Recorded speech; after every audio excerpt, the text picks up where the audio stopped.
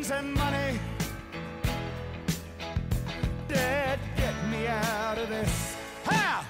Welcome, everybody, to episode 81 of the Matt Jones podcast. Recording this on Tuesday, on Election Day here in Kentucky. You know, I thought there'd be nobody better to have on Election Day than Tom Hart, who everyone thinks about when they think about who should be in public office in America. Tom Hart from ESPN and the SEC Network. Tom, how are you? I'm fantastic, Matt. My civics teacher would think that that is the funniest joke she's ever heard, that Yes. I would have anything to do with politics at any point in my life. You know, it's funny. People always accuse me. They're like, oh, Matt, you're so into politics, stick to sports. And what they don't realize is I really like politics, but I don't like people who like politics. Like, I'm the only, I don't really like to spend time with political people. I actually like people like Tom Hart who don't care about it whatsoever. I'm glad you finished that sentence, because I thought for a moment you were going to say, I don't like people. And then there was a pregnant pause, and then you said, who like politics? And I was thankful that at least you finished that part. Well, there's getting to be truth to that, too. Like, just not letting I've got to be more of a loner. Well, Tom, let's start with this.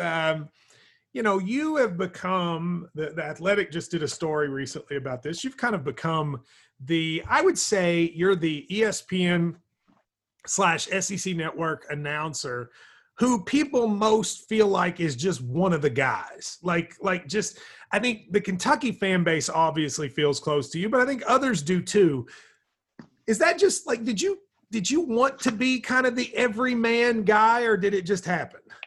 Well, that's an incredible compliment, first of all. I mean, that's how this is going to sound political, but that's how I live my life. I mean, that's who I am. And the ultimate goal in broadcasting, in my belief, is to be who you are, is to be real. I think people can see through fakeness. You know, my broadcasting friends and I, we make fun of people who use broadcasting voices. We call them pukers. You know, like if you constantly scream for 2 hours during a game, that's not really how you speak. That's not who you are. Nobody would want to hang out with you or sit next to you at the bar. I want to be the guy that people say, you know what, I'd like to know what he thinks about this game, whether I'm wearing a headset and I'm sitting courtside, or, you know, they walk into KS Bar and say, hey man, you point to any of these screens, what do you think about what's going on in that game? I want to be the guy that they say, yeah, I want to talk ball with this guy and pick his brain and learn what he knows.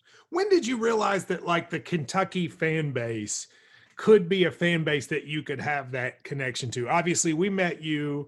I mean, I'd met you before, but we kind of became friends in the Bahamas a couple years ago. But you've seen all the SEC fan bases. Do you think the Kentucky one is unique in any particular way? Oh, yeah, absolutely unique. I think the first glimpse of that was in the Bahamas. You know, I'd like to think of myself as being fairly observational and having some skills in that regard.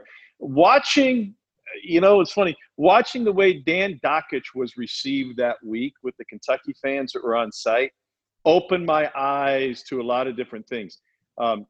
I don't think it would be a stretch to say that pre-Bahamas, Dan Dakich was hated by Kentucky fans. That's not a stretch, right? I mean, he had a certain personality that was grating to Kentucky fans, and he doesn't hold anything back. And he doesn't care what people think in public, but he really does. You know, everybody cares what people think.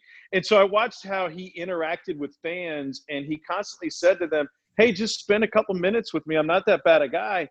And lo and behold, they respected the fact that he had time for them and he was willing to speak to them and share his thoughts. And I don't know that I'll have to text Dan after this. I don't know that Dan Dakich should be giving out any lessons in that regard, but I learned from him. I learned how he reacted, and I learned a lot about the Kentucky fan base and how involved they were. I know that sounds probably pretty naive to the average fan, but to be in that beautiful setting and to show up for your radio show at 10 a.m. and not only that, be lined up outside in the hallway for your radio show at 10 a.m.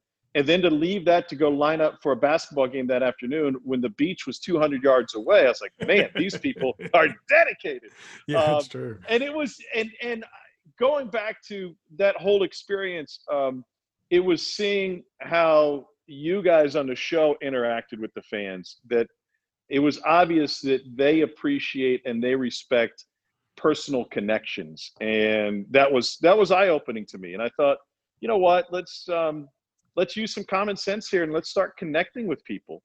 And that can be hard to do when you show up for a game and then you leave town. It's a lot easier when you show up to the same places on a regular basis and you get to know people and they get to know you, and you get to know places and you drop a couple references to them.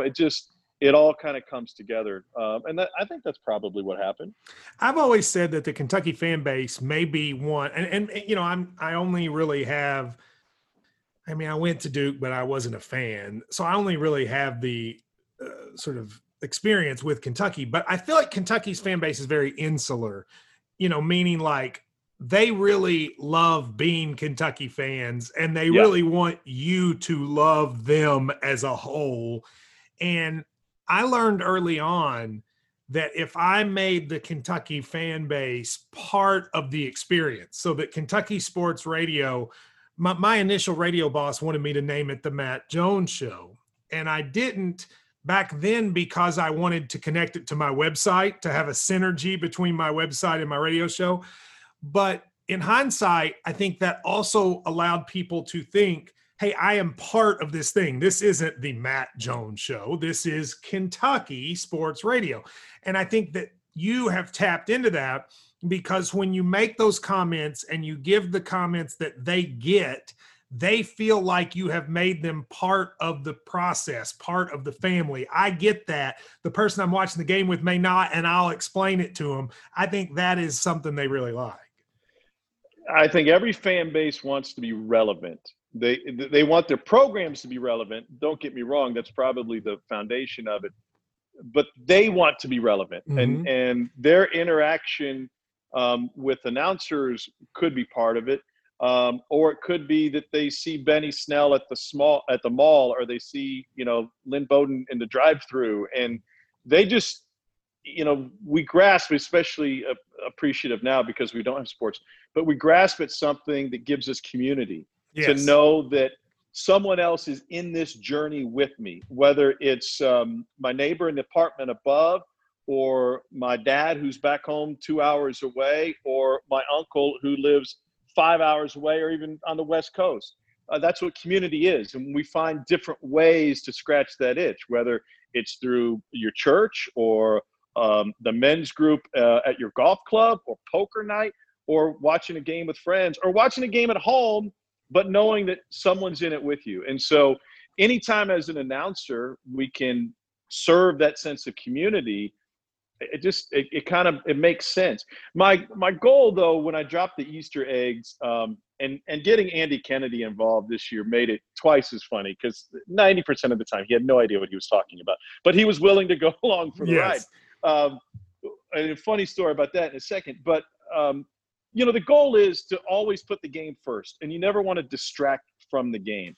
So if you can do that in a way that is a comparison that makes sense just through wordplay, that the people who don't know what the reference is can still picture it, that's absolutely perfect. If you talk about how expensive a bumper is on a Maserati, someone's going to say, man, that's random, but I bet a Maserati bumper is really expensive, even if they don't know the backstory. So I never want to take away from the game. And there's some critics out there that say, yeah, he speaks to this group too often and it takes away from the game. Well, most people, if they don't get it, it's over their head, but it's not disruptive to the broadcast. And I think that's the ultimate goal. I was brought up, I listened to two different MLB broadcasts growing up. I grew up in Columbia, Missouri. 2 hours to the east of me were the St. Louis Cardinals. 2 hours to the west were the Kansas City Royals. And I was the only kid in my class who was a Royals fan. Everyone else was Cardinals, and Cardinals was kind of the uppity group, if that makes sense. I mean, they had the money. They're always in the playoffs. And Kansas City was kind of more gritty, kind of the more, whether that was the wheat fields of Kansas or the gritty urbanization of inner city Kansas City. I'm not sure which it was. But the Cardinals broadcasters, Jack Buck and Mike Shannon, were always having a party in the booth, and you could picture like a velvet rope outside the booth where you could stop by and look, but you could never go in. And so you always, man, that's a really cool party. I'd love to be part of it. But it was almost exclusionary. And I don't know why that's why I thought this way. That was just my impression as a kid listening over AM radio. The Royals was a much more down home. We're just talking to you, Tom Hart, in the second row of your dad's station wagon while you're waiting in the grocery store parking lot. We're talking to you about this game tonight. And you're here with us, and we want to involve you. And that struck me as a listener at, in third, fourth, fifth grade, whatever it was. And while I would much rather have hung out with the Cardinals guys, I felt like I was part of a group with the Royals broadcasters, if that makes sense. Yeah, no, I totally get that. I mean, like, KSR, I don't think there are a lot of people out there that think me, Ryan, Drew, and Shannon are cool. Like, they don't like look at us and be like, man, those dudes, look how cool those guys are. But I think that they think that we are having fun and that we are kind of being ourselves, and we're like a group of friends, which we are. Yeah. And that, like, it'd be a group of friends you want to hang out with. So, like, for instance, you came on the boat with me in the Bahamas. We had, like, really one of the great things is I've made my work group an extension of my friend group. So it's basically all of my best friends. And I think you saw, like, what you hear on the radio with us is how we are. Like, we're on the boat, we're making fun of each other. It's not like we have a different life than what people hear. And I think I've always believed that realness is what people crave. And, when I go to ESPN, it has taken me a while when I do my ESPN stuff to be real, because, like, I don't have that shared knowledge with them, and I'm starting to get that. But I think in today's world, people want to feel like it's real. And I agree with you. I think the people that are boring are the people that seem fake. I really want to know that the person I'm listening to is kind of how they seem when I'm listening to them. Now, listen, I didn't mean to laugh so hard, and I'm not saying you guys aren't cool. Oh, we're not cool. Okay. But I mean, you are totally in touch with who you are as a group. And this is just top of mind to me, but since this pandemic, and I haven't been traveling, I have been working, I've been playing a lot of golf. And I am more comfortable at the 9-hole public course down the street because there are no airs, and I don't have to go out there and press anybody. I don't need to make sure that my shirt's tucked in. I don't need to make sure. Are they going to laugh because I'm playing with an orange ball instead of a white ball? Or my you play with an orange ball? You really play with an orange ball? Yeah, I do play with an orange ball. Yeah. Okay. I would laugh, but go ahead. Well, sure, and I would take that grief, but I don't need to worry about what other people think. Does that mean that I don't want to play the Tony Country Club every once in a while with all its amenities? Sure, that's fun. That's a blast too. But I'm not going to be myself out there for 18 holes worrying about, am I following the rules that I need to follow to fit into this community? Because it's not my community. So I want to hang out with like people. I want to hang out with chill people who don't take themselves too seriously. And we can laugh at each other and not get upset about it. We went out in that boat, and there was in the Bahamas, and you invited me to come out, and there was like maybe 1 minute to consider whether or not I wanted to go out in a boat for an entire afternoon with like 8 dudes I didn't really know. And I went, why not? Yeah, of course, let's go. And there was, I wasn't concerned with, well, what are they going to think about me? Am I handling myself the right way? I mean, there was one time I went swimming off the boat, and you guys could have pulled up the anchor and just left me out in the middle of the Atlantic. We wouldn't have done that. Probably not. It would have made for a good story somewhere along the line. We might have done that to Dockich if Dockich had come like that. Yeah, I could see that. But no, those are the kind of groups I want to hang out with. Is my point, and I think that's what I get from your listenership statewide is they tune in because they like you guys and they're comfortable with you and they know that you're real. You mentioned Andy Kennedy and your references. My favorite of your references was, of course, the one that was about me personally. When you got Andy Kennedy, to say free Matt Jones, and I'm not even sure if he knew exactly what that meant, but he said it, and I really appreciated that. No, he had no idea what it meant. And, ESPN is very strict about their discussion points when it comes to politics. You know this. Mm-hmm. And that's a line we're not supposed to cross. So that hashtag obviously has its foundation in politics, right? Yeah. I mean, there's no other way to describe it. I didn't think of it that way going into that night. I think it was a Friday night game. I didn't think of it that way. I just thought, hey, this is something fun and it's a trending hashtag. And I know it would mean something to you if we got it out there in the middle of a Kentucky basketball game. And so I said, hey, man, here's one thing that's going to come out of my mouth tonight during the game. This was to Andy. I said, it probably won't make any sense to you. I go, it's a long story. I go, but I might drop a hashtag free Matt Jones. And he's like, yeah, dude, I'm down. Okay, sure, whatever. And there was a dunk. I don't know who it was. There was a dunk, and he took the replay going to break, and he just yells it out. And we get in a break, and I got my head in my hands, and I'm dying laughing. But then this sense of maybe we shouldn't have crossed that line washed over me. And I said to myself, it's one thing if I get myself in trouble. It's another thing if you get Andy. Another thing, get my partner in trouble. And we're walking that night after the game. It was a 7:00 game. We're rushing to meet up with my football crew for a steak dinner. And he goes, hey, man, that's not going to get me fired now, is it? And I said, no. I said, you're good. You can say whatever you want. And I did hold my breath for a little bit. Did you ever have any that you did? Did you ever had any that you did that they told you not to do? No. I've had discussions with my bosses before where I've crossed the line or colored outside the lines, I think is a fair way to put it. Whether it be, a reference or trying to draw a comparison that maybe the entire audience wouldn't appreciate. But any with us, like any of ours? No, none of yours, because none of my bosses know what yours are. That's right? a good point. Yeah, they don't. If I'm talking about a Maserati's bumper, they're just like, what the hell is Tom talking about? They're not like, oh, he's referencing a show. We need to put it into it. And I'm going to give myself a pat on the back. I think I use them in ways that, like I alluded to before, make sense.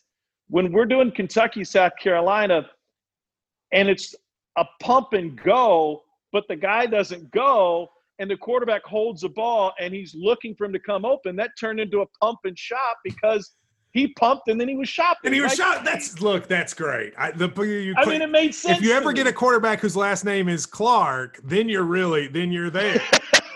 You'll be perfect. There's a lot of ways to tie it in. I'll give you one that was kind of a social media thing that's been a meme and a trend, whatever. And it's because sometimes my mind is juvenile and this is how I think. But we're doing an Ole Miss game. I think they're playing Arkansas, and they have this Jerry Neely, this incredible running back. They're so athletic in the backfield. And this guy rips off a run down the sideline. And it's one of those runs where you can build into your touchdown call because you see it 25 yards away that he's going to score. And before he goes into the end zone, my stats guy, who sits like 5 feet to my left, holds up the yardage. And that's kind of the peeling behind the curtain. I got a guy there that tells me the yardage on every play. He's done the math before he gets in the end zone, and he holds up the yardage, and it's 69. And I just blurt out 69. Nice. And then that night, like actually going to that break, I was like, probably shouldn't have gone there. My saving grace in my own mind was, if you got the reference, you won't be offended by it. If you're the type of person who would be offended by it, you don't understand the reference anyway. And it was nice. It was 69 yards. That's a long run. That's a nice run. That's a very long run. Yeah. That's how I thought of it. Well, you were calling the game that, in my opinion, is the biggest UK football game win of my lifetime, which is the win at Florida. I think that win, that's one of those I'll always remember kind of where I was. By the way, you're there you go, you're back. But there was a lot of parts of it. The bar had just opened. I was my first weekend ever at ESPN in Bristol. Jared Lorenzen was running around, and obviously he's since passed away. there's just a lot of special memories of that night. You were there. Did you get a sense? Ryan's video where Ryan he goes being on Sports Center with his shirt off. Yeah. You were there. Did you get a sense at some point like this is special to the? I mean, did you get that sense? Yes and no. I take pride in being in tune, obviously, for this discussion with the Kentucky fan base, but I know I've done a good job when I'm in tune with whatever fan base of whatever game I'm calling. And what I mean by that is it's not just what's happening on the field, it's how are they going to react to this game? Yeah. What does this game mean for next week? What does it mean for next month? What does it mean for their bowl game? And so I was in tune with that for Kentucky. I don't think I did a good enough job of sharing that with our production crew, even though we had the Kentucky-Florida game the year before where twice Kentucky left a receiver wide open. Yes. And so no game can be taken in a vacuum of just what happened in those 3.5 hours. It's all related, especially when it's a conference game. So that was a huge win for Kentucky, and for all the reasons you mentioned, and people relate to it because they had felt the heartache, not just for 30 years, but the year prior. And so that was a huge benefit for our crew to have been at Commonwealth Stadium the year before, to understand now what that win meant in Gainesville. But it's always a delicate balance of it's not a broadcast just for the Kentucky fans, and it's not a broadcast just for the Florida fans. It's a national broadcast. So we need to serve the Kentucky fans. We need to serve the Kentucky fans. We need to serve the SEC fans, and we need to serve the average fan who just happens to be tuning in on that Saturday night because that turns in to the game of the night in college football in that window. So yes, I understood it. I felt like I could have done a better job in the fourth quarter to really push what it would mean to Mark Stoops in the program, and in turn, we could have served that moment better. Like that's me admitting that no broadcast is perfect, because I'm sure from a Kentucky standpoint, fans are like, man, I just watched that game last week and I loved every second of it. But I don't think that way. I'm a perfectionist. You're hard I think on there's yourself. ways we That's can what always people be are. better. When you do Kentucky Hartford basketball in November or in December, and likely 90% of the people watching are Kentucky fans, does that change how people broadcast it? I mean, I get what you're saying when it's Kentucky, Florida, because especially in football, in theory, both fan bases are watching. But when it's Kentucky basketball, and especially if the opponent is a non-conference bad team, almost everybody watching is a Kentucky fan. Does that change how you all do it at all? Well, I would disagree in this sense. And let me answer that question this way. I broadcast differently, first of all, depending on which network I'm on. So an SEC network broadcast is going to sound different. I'm going to prepare differently than an ESPN2 or an ESPN1 broadcast. They're all different, which is different than when I do an ABC broadcast. The wider the net that you're casting based on the network, and this is for your viewers because I know you understand it, but the wider the net, the less depth you can have and the more treetop information you need to touch on, because think about it. My mom doesn't know who Mark Stoops is, but if she's watching a Kentucky bowl game on ABC, there are more of my moms watching than on a typical SEC network broadcast. I think that explains itself. But also consider this. There is no fan base with the reach like the Kentucky fan base, not just nationally because they're spread out everywhere, but also the brand. So more people, even if it's Kentucky versus Hartford, if people are flipping around and they see Rupp Arena and they see Kentucky, they may not be a Kentucky fan, but more of those people are going to stop. Can you confirm, like I've said this a lot and the numbers bear this out, but it is fascinating because I don't think a lot of fans would realize that a Kentucky or Duke game against a bad team will outrate two. So if Kentucky or Duke's top 5 and they're playing Hartford, that will actually outrate a number 18 Maryland versus number 21 Georgia Tech game, right? I mean, like Kentucky and Duke draw like that. I think it would be more fair to say number 18 Maryland against against an unranked Rutgers team. Usually top 25 opponents are going to do fairly well because casual fans will see the numbers on the screen and they'll want to stick around. But yeah, Kentucky basketball pulls in crazy numbers. But I mean, at the end of the season, the top 10 watched games, 7 of the 10 will involve Kentucky or Duke. Yes. And that varies by year. I mean, obviously, when Zion was at Duke, those numbers were incomparable. Yeah.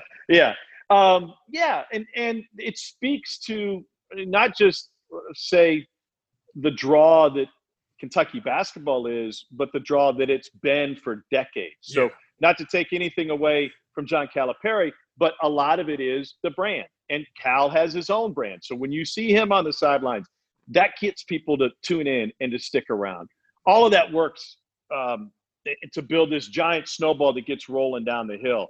But yeah, I do treat it differently, and I will speak more to Kentucky fans in a Kentucky Hartford game than I would a general audience, so to speak.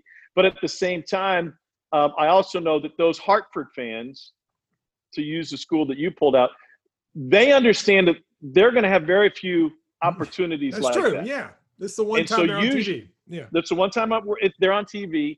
And watch for this going forward. If it's a broadcast like that, I make sure that we get in something about the other team as early as the under 16-minute timeout, because there's a pretty good chance when we come on the air, we're going to talk Kentucky in the open. We're going to go straight to tip, and the first 5 minutes are generally going to be about Kentucky. And we don't know how long that game's going to be close. So we don't know if we're going to be talking Hartford at all in the second half. So let's serve that audience, and man, it makes them feel good. Hey, they showed a picture of our campus, or they talked about, the new gym we're building, or whatever it might be, and give them a chance to feel the love too. Yeah, that makes a lot of sense. Let's switch gears to talk about football this year.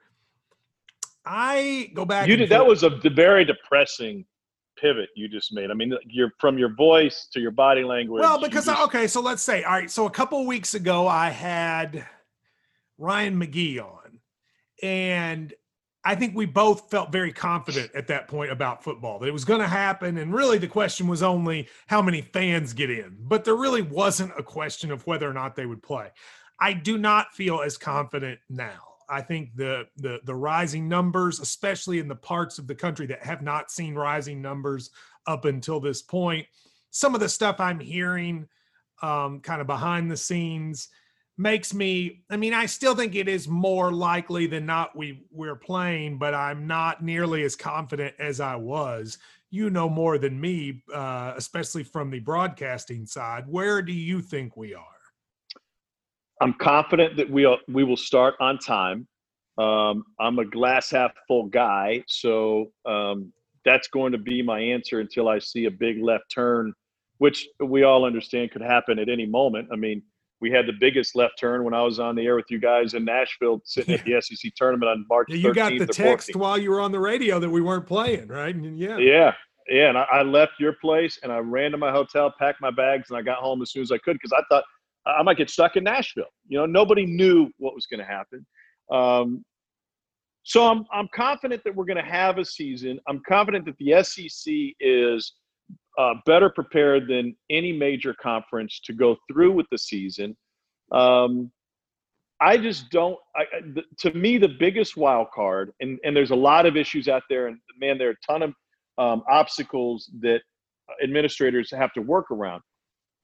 What I'm most curious about is if we start on time September 5th, or Kentucky situation September 3rd, what do those tests look like on October 3rd? Mm-hmm. What do rosters look like on October 5th? What do they look like 2 weeks after that first game? And for all the hoops that everybody has to jump through, and I've talked with coaches of all sports, and I've met with ADs, and I'm on the phone with people just mainly because I got nothing else to do, but just to pick brains. And I'm curious about a lot of this stuff. And I think there are benefits to, and this is silver lining of a very dark cloud.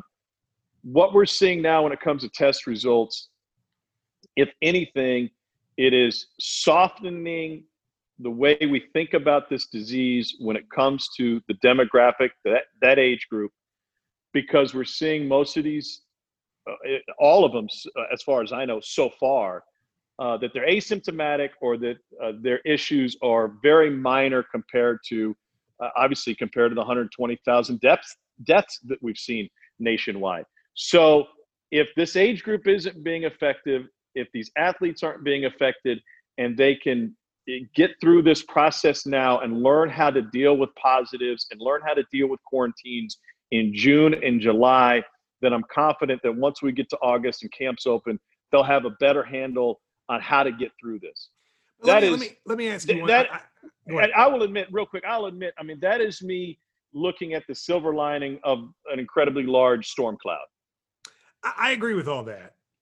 But to me, there's one question.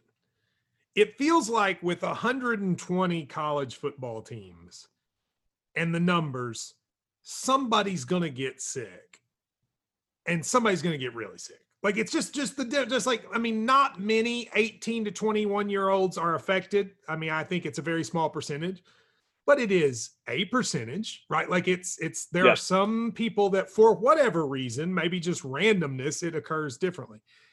What happens when a football player gets it and gets very sick, God forbid dies, but gets very sick, and everybody knows? Does college football have the intestinal fortitude to then go, or the gall, depending on how you look at it, to go, oh, well, keep going? Well, let me answer it this way. When you say college football, when you refer to it, that is a very, and rightfully so, nameless, faceless organization that you're referring to in the general college football. It won't be nameless and faceless when it comes to these decisions. It will be a conference commissioner. It will be a president of that school where that athlete got sick in your scenario. And my scenario is broader than that, Tom. If Georgia has a player that gets very sick and that gets out, that's going to be a national news story. I mean, whether Georgia stops, it's all of these entities are going to have to make a decision. And we saw back in March that it just took Rudy Gobert getting it for everyone to shut down. Yeah. Do you think that happens? If Georgia has a player that's on a respirator, does the rest of the country still play? Well, if in that scenario, what my point was is college football is nameless and faceless, but the SEC is not. And Greg McGarity, the athletic director at Georgia, and Kirby Smart and Greg Sankey are not nameless and faceless. And I don't foresee a scenario, and I don't want to, I mean, it's hard to wrap your mind around it because you don't want to think of this scenario. It's a better out of sight, out of mind. I like to have my head in the sand in some situations, but I can't imagine Greg Sankey going through with the season in that regard. I think that's a hard shutdown. And that's what makes me not confident about it, Tom, is I feel like it feels almost inevitable that that's going to happen. And maybe I'm wrong. I mean, I hope I'm wrong. I pray I'm wrong, but it just, so like if one player gets sick, the NBA has contemplated what they're going to do. I mean, there are some reports saying no matter what happens, they kind of have a scenario. Do you think college football is contemplating it like that? I think the SEC has dozens of scenarios in place right now for not only scheduling, but, you've got a plan for things to go wrong. And so that's what they're spending all their time doing right now. College football doesn't have a commissioner, though. Yeah. And so, no, college football does not have a plan, so to speak. Every conference is on its own. And I think that we're going to see some uneven playing fields throughout the course of the season, some dramatic, some drastic, some impact games, some not. And if that means some conferences aren't playing non-conference games, then they're not. Well, let's talk about that because I'm interested in that. I mean, let's talk about the conference by conference thing. Do you believe these decisions will be made on the conference level so that you could see the SEC plays one week, the Big 12 doesn't? Like, do you think that could happen? There are scenarios where maybe some conferences take some weeks off and others don't? Yeah, absolutely. I mean, and I think it's tied into a lot of different issues, not the least of which is what kind of resources do you have available to you? And by resources, that costs money to test and protect your players and staff. And the resources and the money available to SEC schools is different than what's available, say, to Conference USA schools or to Sun Belt schools. And if you're not protected, if you're a lesser conference in terms of revenue and you don't have those same resources, can I, being an SEC school, can I schedule you? Can I play you? Am I putting my players further at risk by playing a non-conference opponent like that? So, but I think that those are discussions. I think every conference is its own island in a chain of islands. So they're all going to be making decisions based on what's best for their league and for their players. And if it runs in conjunction with what another league is doing, great. A lot of these commissioners have been around for a while. The Big Ten guy hasn't been around that long. Jim Delaney just retired. So is the Big Ten, are they as predictable as they would have been under Jim Delaney? I don't know that. I don't know that those relationships are that solid where, one conference knows what the other is going to be doing right now. I know there's constant meetings, there's constant calls to try and get everybody. I don't want to say to get everybody on the same page, because what your neighbor is doing does not necessarily affect you in this situation, except for once you get to the bowl season and the playoffs and the like. So Tuesday, June 23rd. Let's focus on the SEC on Tuesday, June 23rd. You have a lot of SEC contacts. Do you think the plan is now business as usual? You will play your full regular season. Obviously, this can all change tomorrow, but as of Tuesday, June 23rd, do you think the plan is full regular season, full 12 games, et cetera? Here we go. As of June 23rd, yes. Okay. Go ahead. What is the first thing to go? So, for instance, let's say they find out that we can't play for the first 3 weeks of the year or something like that. Is the first thing to go the non-conference? I mean, do you think the SEC's primary goal is to make sure those 9 conference games get played, or 8 conference games? Well, I'm just guessing here, but I would say that, the non-conference would be the first to go. If for no other reason than this. If you're in a scenario where you have to reschedule games, they are easier to do within your own conference, even if it's somebody who wasn't previously on your schedule. But if the first week got knocked off and, Eastern Michigan couldn't make it and Central Arkansas wasn't going to play Missouri, and say Missouri and Kentucky had an open date for week 4 and they weren't supposed to play until November, and I'm just guessing here, you know what? We can make that happen. Yeah. Because you have a commissioner. So it's easier. Is there a world where they say, Tom, okay, we don't know what the Sun Belt's going to do. We don't know this. So maybe we play 10 SEC games instead of 8 and you play some more teams than you normally would. Is that possible? I think anything's possible. I think that's not just possible, but it's feasible because then you're controlling it. There has to be, in my mind, though, a drop-dead date for these other conferences to make their decisions when it comes to playing. Maybe that's August 1st. Use that for an example. If the Sun Belt says we're not playing any non-conference games, we will let you know by August 1st, then the SEC, in this example, has 4.5 weeks to figure something out. I was talking with an AD, and I said, what do you do if you lose your non-conference opponents?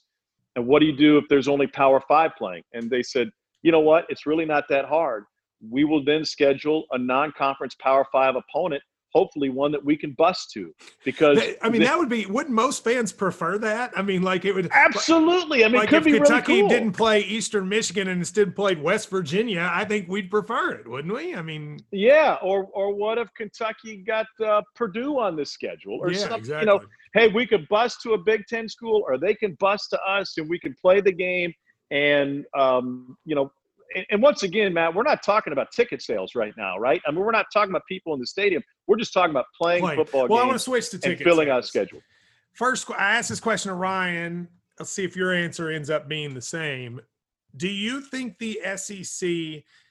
So Kentucky is probably the most hesitant of all of the SEC states in terms of opening. I mean, we've opened pretty much everything up, but we were last in the SEC to do it. I would say you could probably say that Governor Bashir is probably the slowest to do these things, although not that far behind, but he's a little far behind.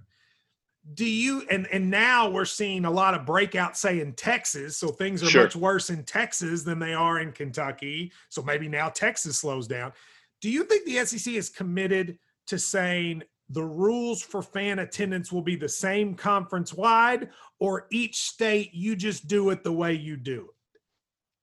I think, and I don't know this, but and I don't know that Greg Sankey has said this, but I think that the rules for attendance are going to be incumbent upon the governor of that state, the leadership, not just statewide, but within those local municipalities, to set those rules. Okay.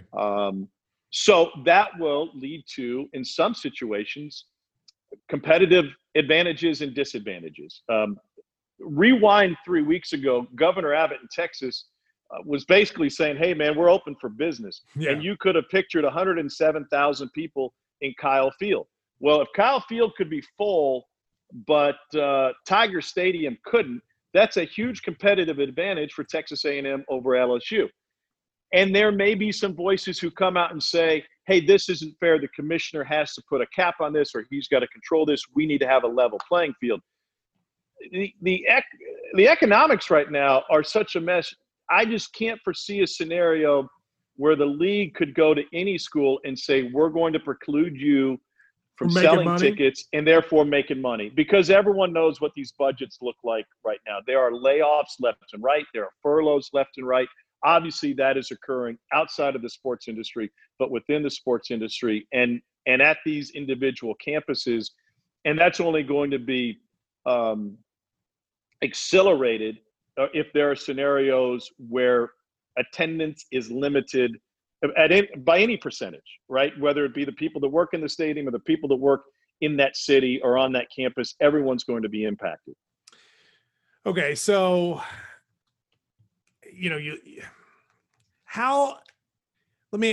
let's just say that things get worse over the next month. I actually don't think that'll happen. I think the more likely scenario is you get 3 or 4 weeks in the season and then it gets bad. Do you think these conferences are committed to, okay, if we get a bump in the middle of the year and we have to take a month off, we'll then play next year in January, February? I mean, do you think there is a sense of, look, man, we'll just take as long as it needs? You will never hear me say, between now and whenever we get a vaccine, you will never hear me say, that's not possible, that's not going to work. Okay, so I'm just going to throw this out there at the beginning of this answer, because everyone needs to be flexible. Yeah. And if college football moving to the spring is what needs to happen to realize revenues and power entire athletic departments, then that's what needs to happen. I see that as unlikely, however, because the appeal of college football comes from having its best players on the field. I can't imagine, for example, Trevor Lawrence playing a game for Clemson in the month of March when he is just a couple months away from being the number 1 overall pick in the draft. Yeah. And he's just one guy. Like, he's the guy at the top of the list. He's the one guy I would throw out there. Would Joe Burrow have been playing? Yeah, Joe Burrow's a different situation. He was not the number 1 pick when the season started last year. He played his way into that role. He played his way into a guaranteed economic future and generational wealth. So there will be players who say, man, I got to be out there on the field. There'll be others who say, I can't risk it. And a quick example is the day that the conference tournament was canceled, I left your show. I literally ran back to my hotel, and I end up on the elevator with an LSU player. And I say to him, hey, knowing what we know right now, would you rather play and risk getting sick or not play? And he looked at me and said, man, I got to play. I want to play in the tournament. I'm trying to get drafted. I'm trying to make it to the league. Yeah. I got to be on the floor. And he was pissed that the thing had been canceled. And he didn't want to hear anything about the risk to his health. Yeah. he had planned for that moment. So I don't know. That was a long-winded answer that took you a couple different directions. No, I see what you're saying. Let me bring up a different set of things. Now, a lot of players across the country are now using this platform that has come from the last few weeks to advocate for various social change. And I think where we're seeing it maybe the strongest is in Mississippi with the Mississippi state flag. And now is it Kylan Hill? What's the kid's name? The running back Yeah, from Mississippi. yeah, the best running back in the SEC last year, and could have gone pro. So he has said, I ain't playing for Mississippi State if that flag still exists. I feel like that's almost not gotten enough coverage because that's a pretty amazing thing to have happen. You know, they don't fly the flag on the Mississippi State campus, so there's really nothing the people at Mississippi State can really do to make it better. It's going to have to be the Mississippi legislature, I guess, and the governor. What do you think happens with all that stuff? I feel like we're going to hear more of these things. I mean, I feel like there's going to be more players making that stand. What do you think? Well, I first of all, I love the fact that players are realizing their potential off the field. I think that only makes them better citizens going forward, no matter what they end up doing when their playing career is over. And I look forward to the opportunity that they'll have, no matter what sport they play right now, if they are this moved by it, to get into politics and leadership when those playing careers are finished. There will be some who realize that the hammer they're trying to swing is not as heavy as they thought it was. And that's okay too. They're going to learn their lesson. I think the UCLA guys, that happened last week. That kind of got out of whack pretty quick. But I appreciate it. I want them to be able to stand up. Do you think it works? Believe in. I mean, do you think the Mississippi State running back can wield that kind of an axe in Mississippi? I think generally speaking, what works is a threat of loss of revenue. Okay. I think that's what – I mean, you know politics better than I do, but I think that's what speaks loudest. I think if this were any other state – I mean, we still don't know what's going to happen with Texas, and their football players and athletes have said the eyes of Texas needs to go away. That song, if you've ever been to a Longhorns game, is as ubiquitous as Rocky Top, okay? So for that to happen, I think that would get a lot more media attention. If they were on the practice field right now and we're building towards a season, and he were to use this leverage closer towards the season, he'd have a better chance. I don't know. I haven't talked to my friends in Mississippi about it enough to be educated enough to say, this is going to swing it, and the governor's going to listen. I think Reeves is the governor there. I don't think he's motivated to listen to that right now.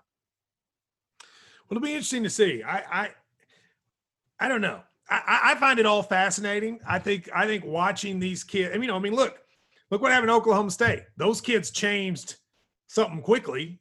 And it was really just by tweeting, So I'll be fascinated to see. I want to finish with some Kentucky stuff for you. So I try to tell people sometimes about Cal or Mark Stoops and kind of what they're like off the field, et cetera. But you know them a different way even than I do. So Mark Stoops, if somebody was going to come up to you and say, tell me what Mark Stoops is really like, what would you say?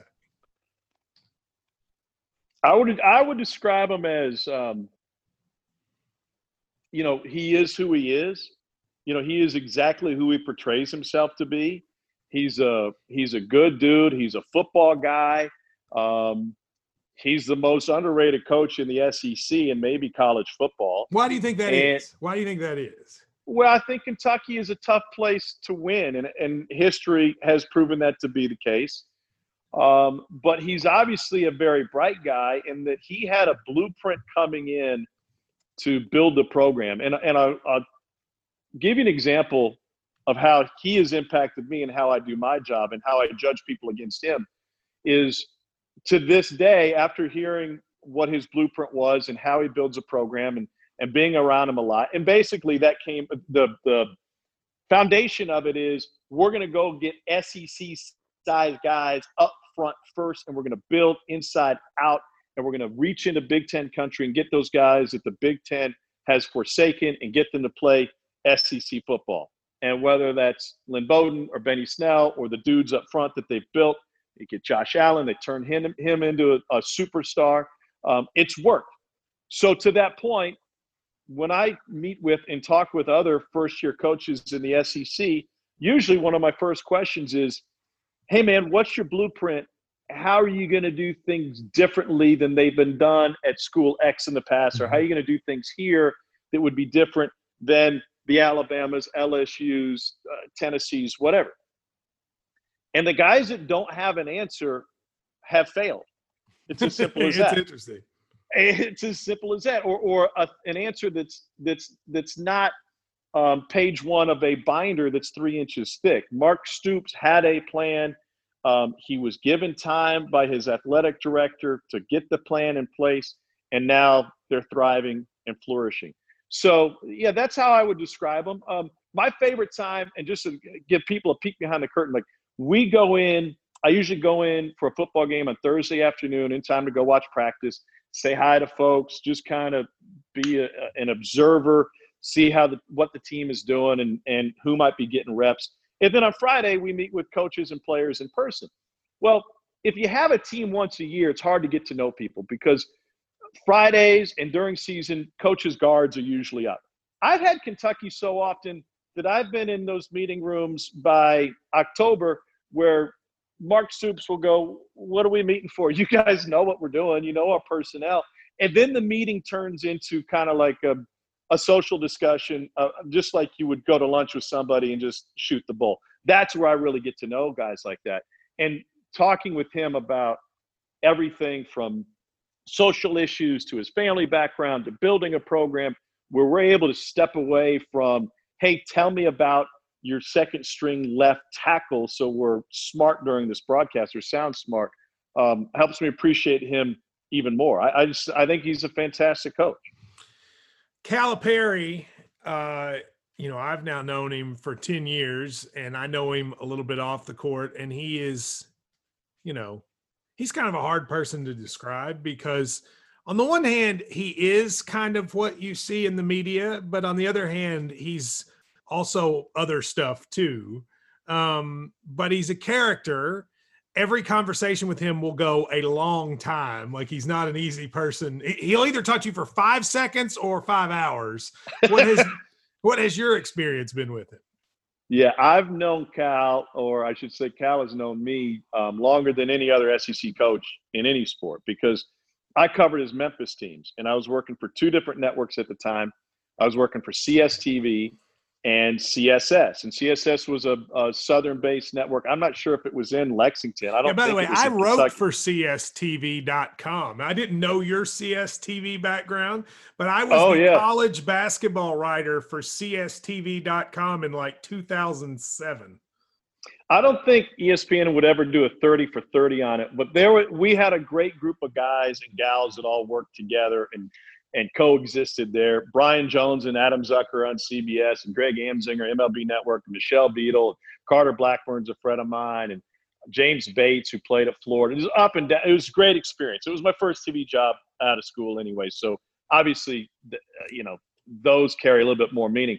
But I was around their program a ton, and they welcomed me with open arms, even though I was doing telecasts that were watched by nobody.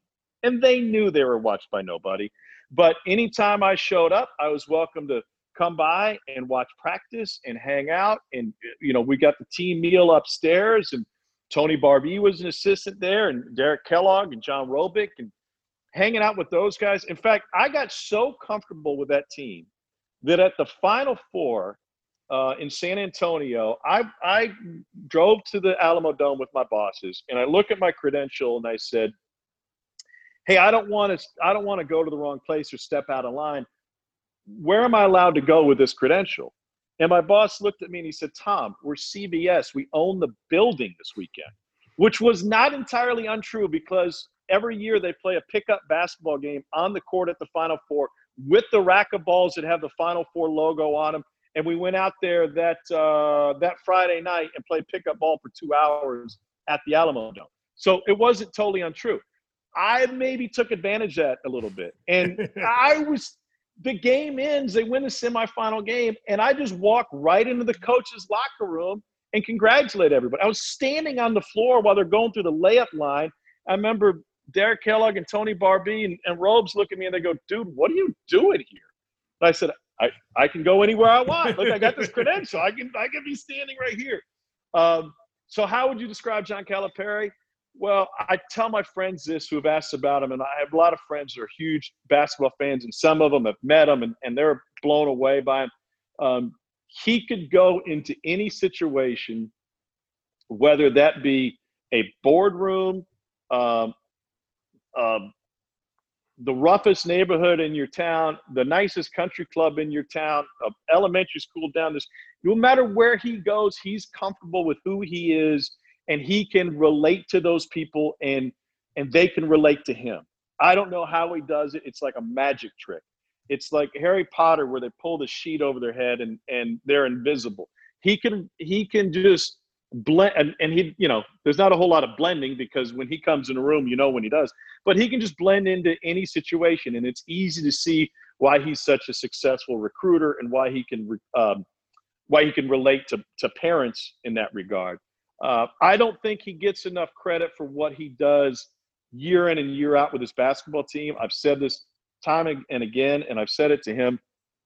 I can go watch one of his practices on December 10th, and it would be the same, if not the same, a very similar practice to what I saw the year before and 4 years before that and 13 years before that at Memphis.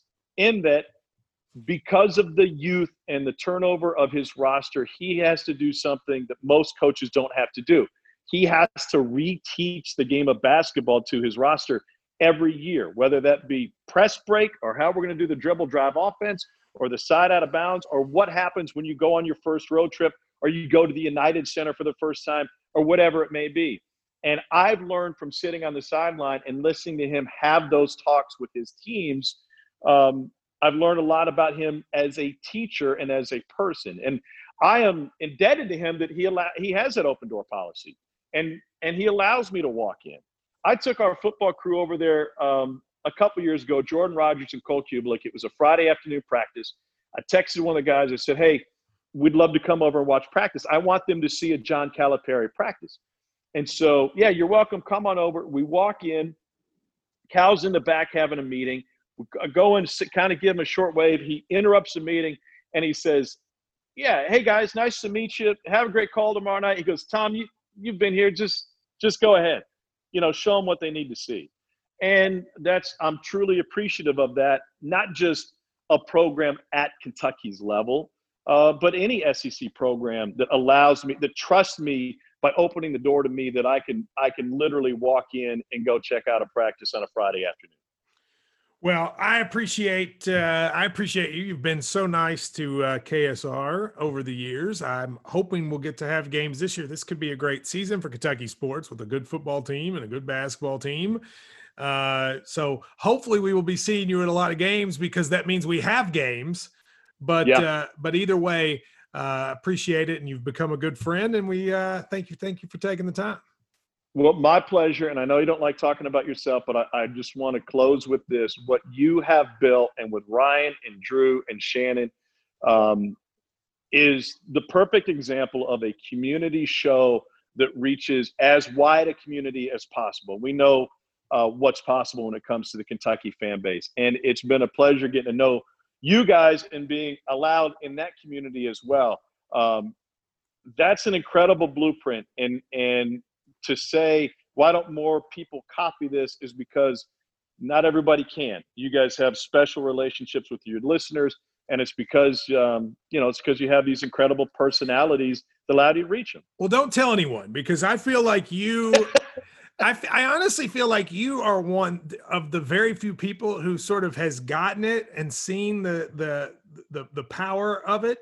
Like, it's easy for people to think, well, it's just Kentucky, what a small market. I always make the argument that KSR has a stronger connection to its audience maybe than any local sports show in the country. And I don't think a lot of people realize it. And so it's why it sometimes always feels like we're the little engine that could, because there are very few people that sort of get it, but I always appreciate that you're one of them. So. Well, thanks for having me, and I appreciate the hard work that you put in and that your crew puts in to make it seem so easy. All right.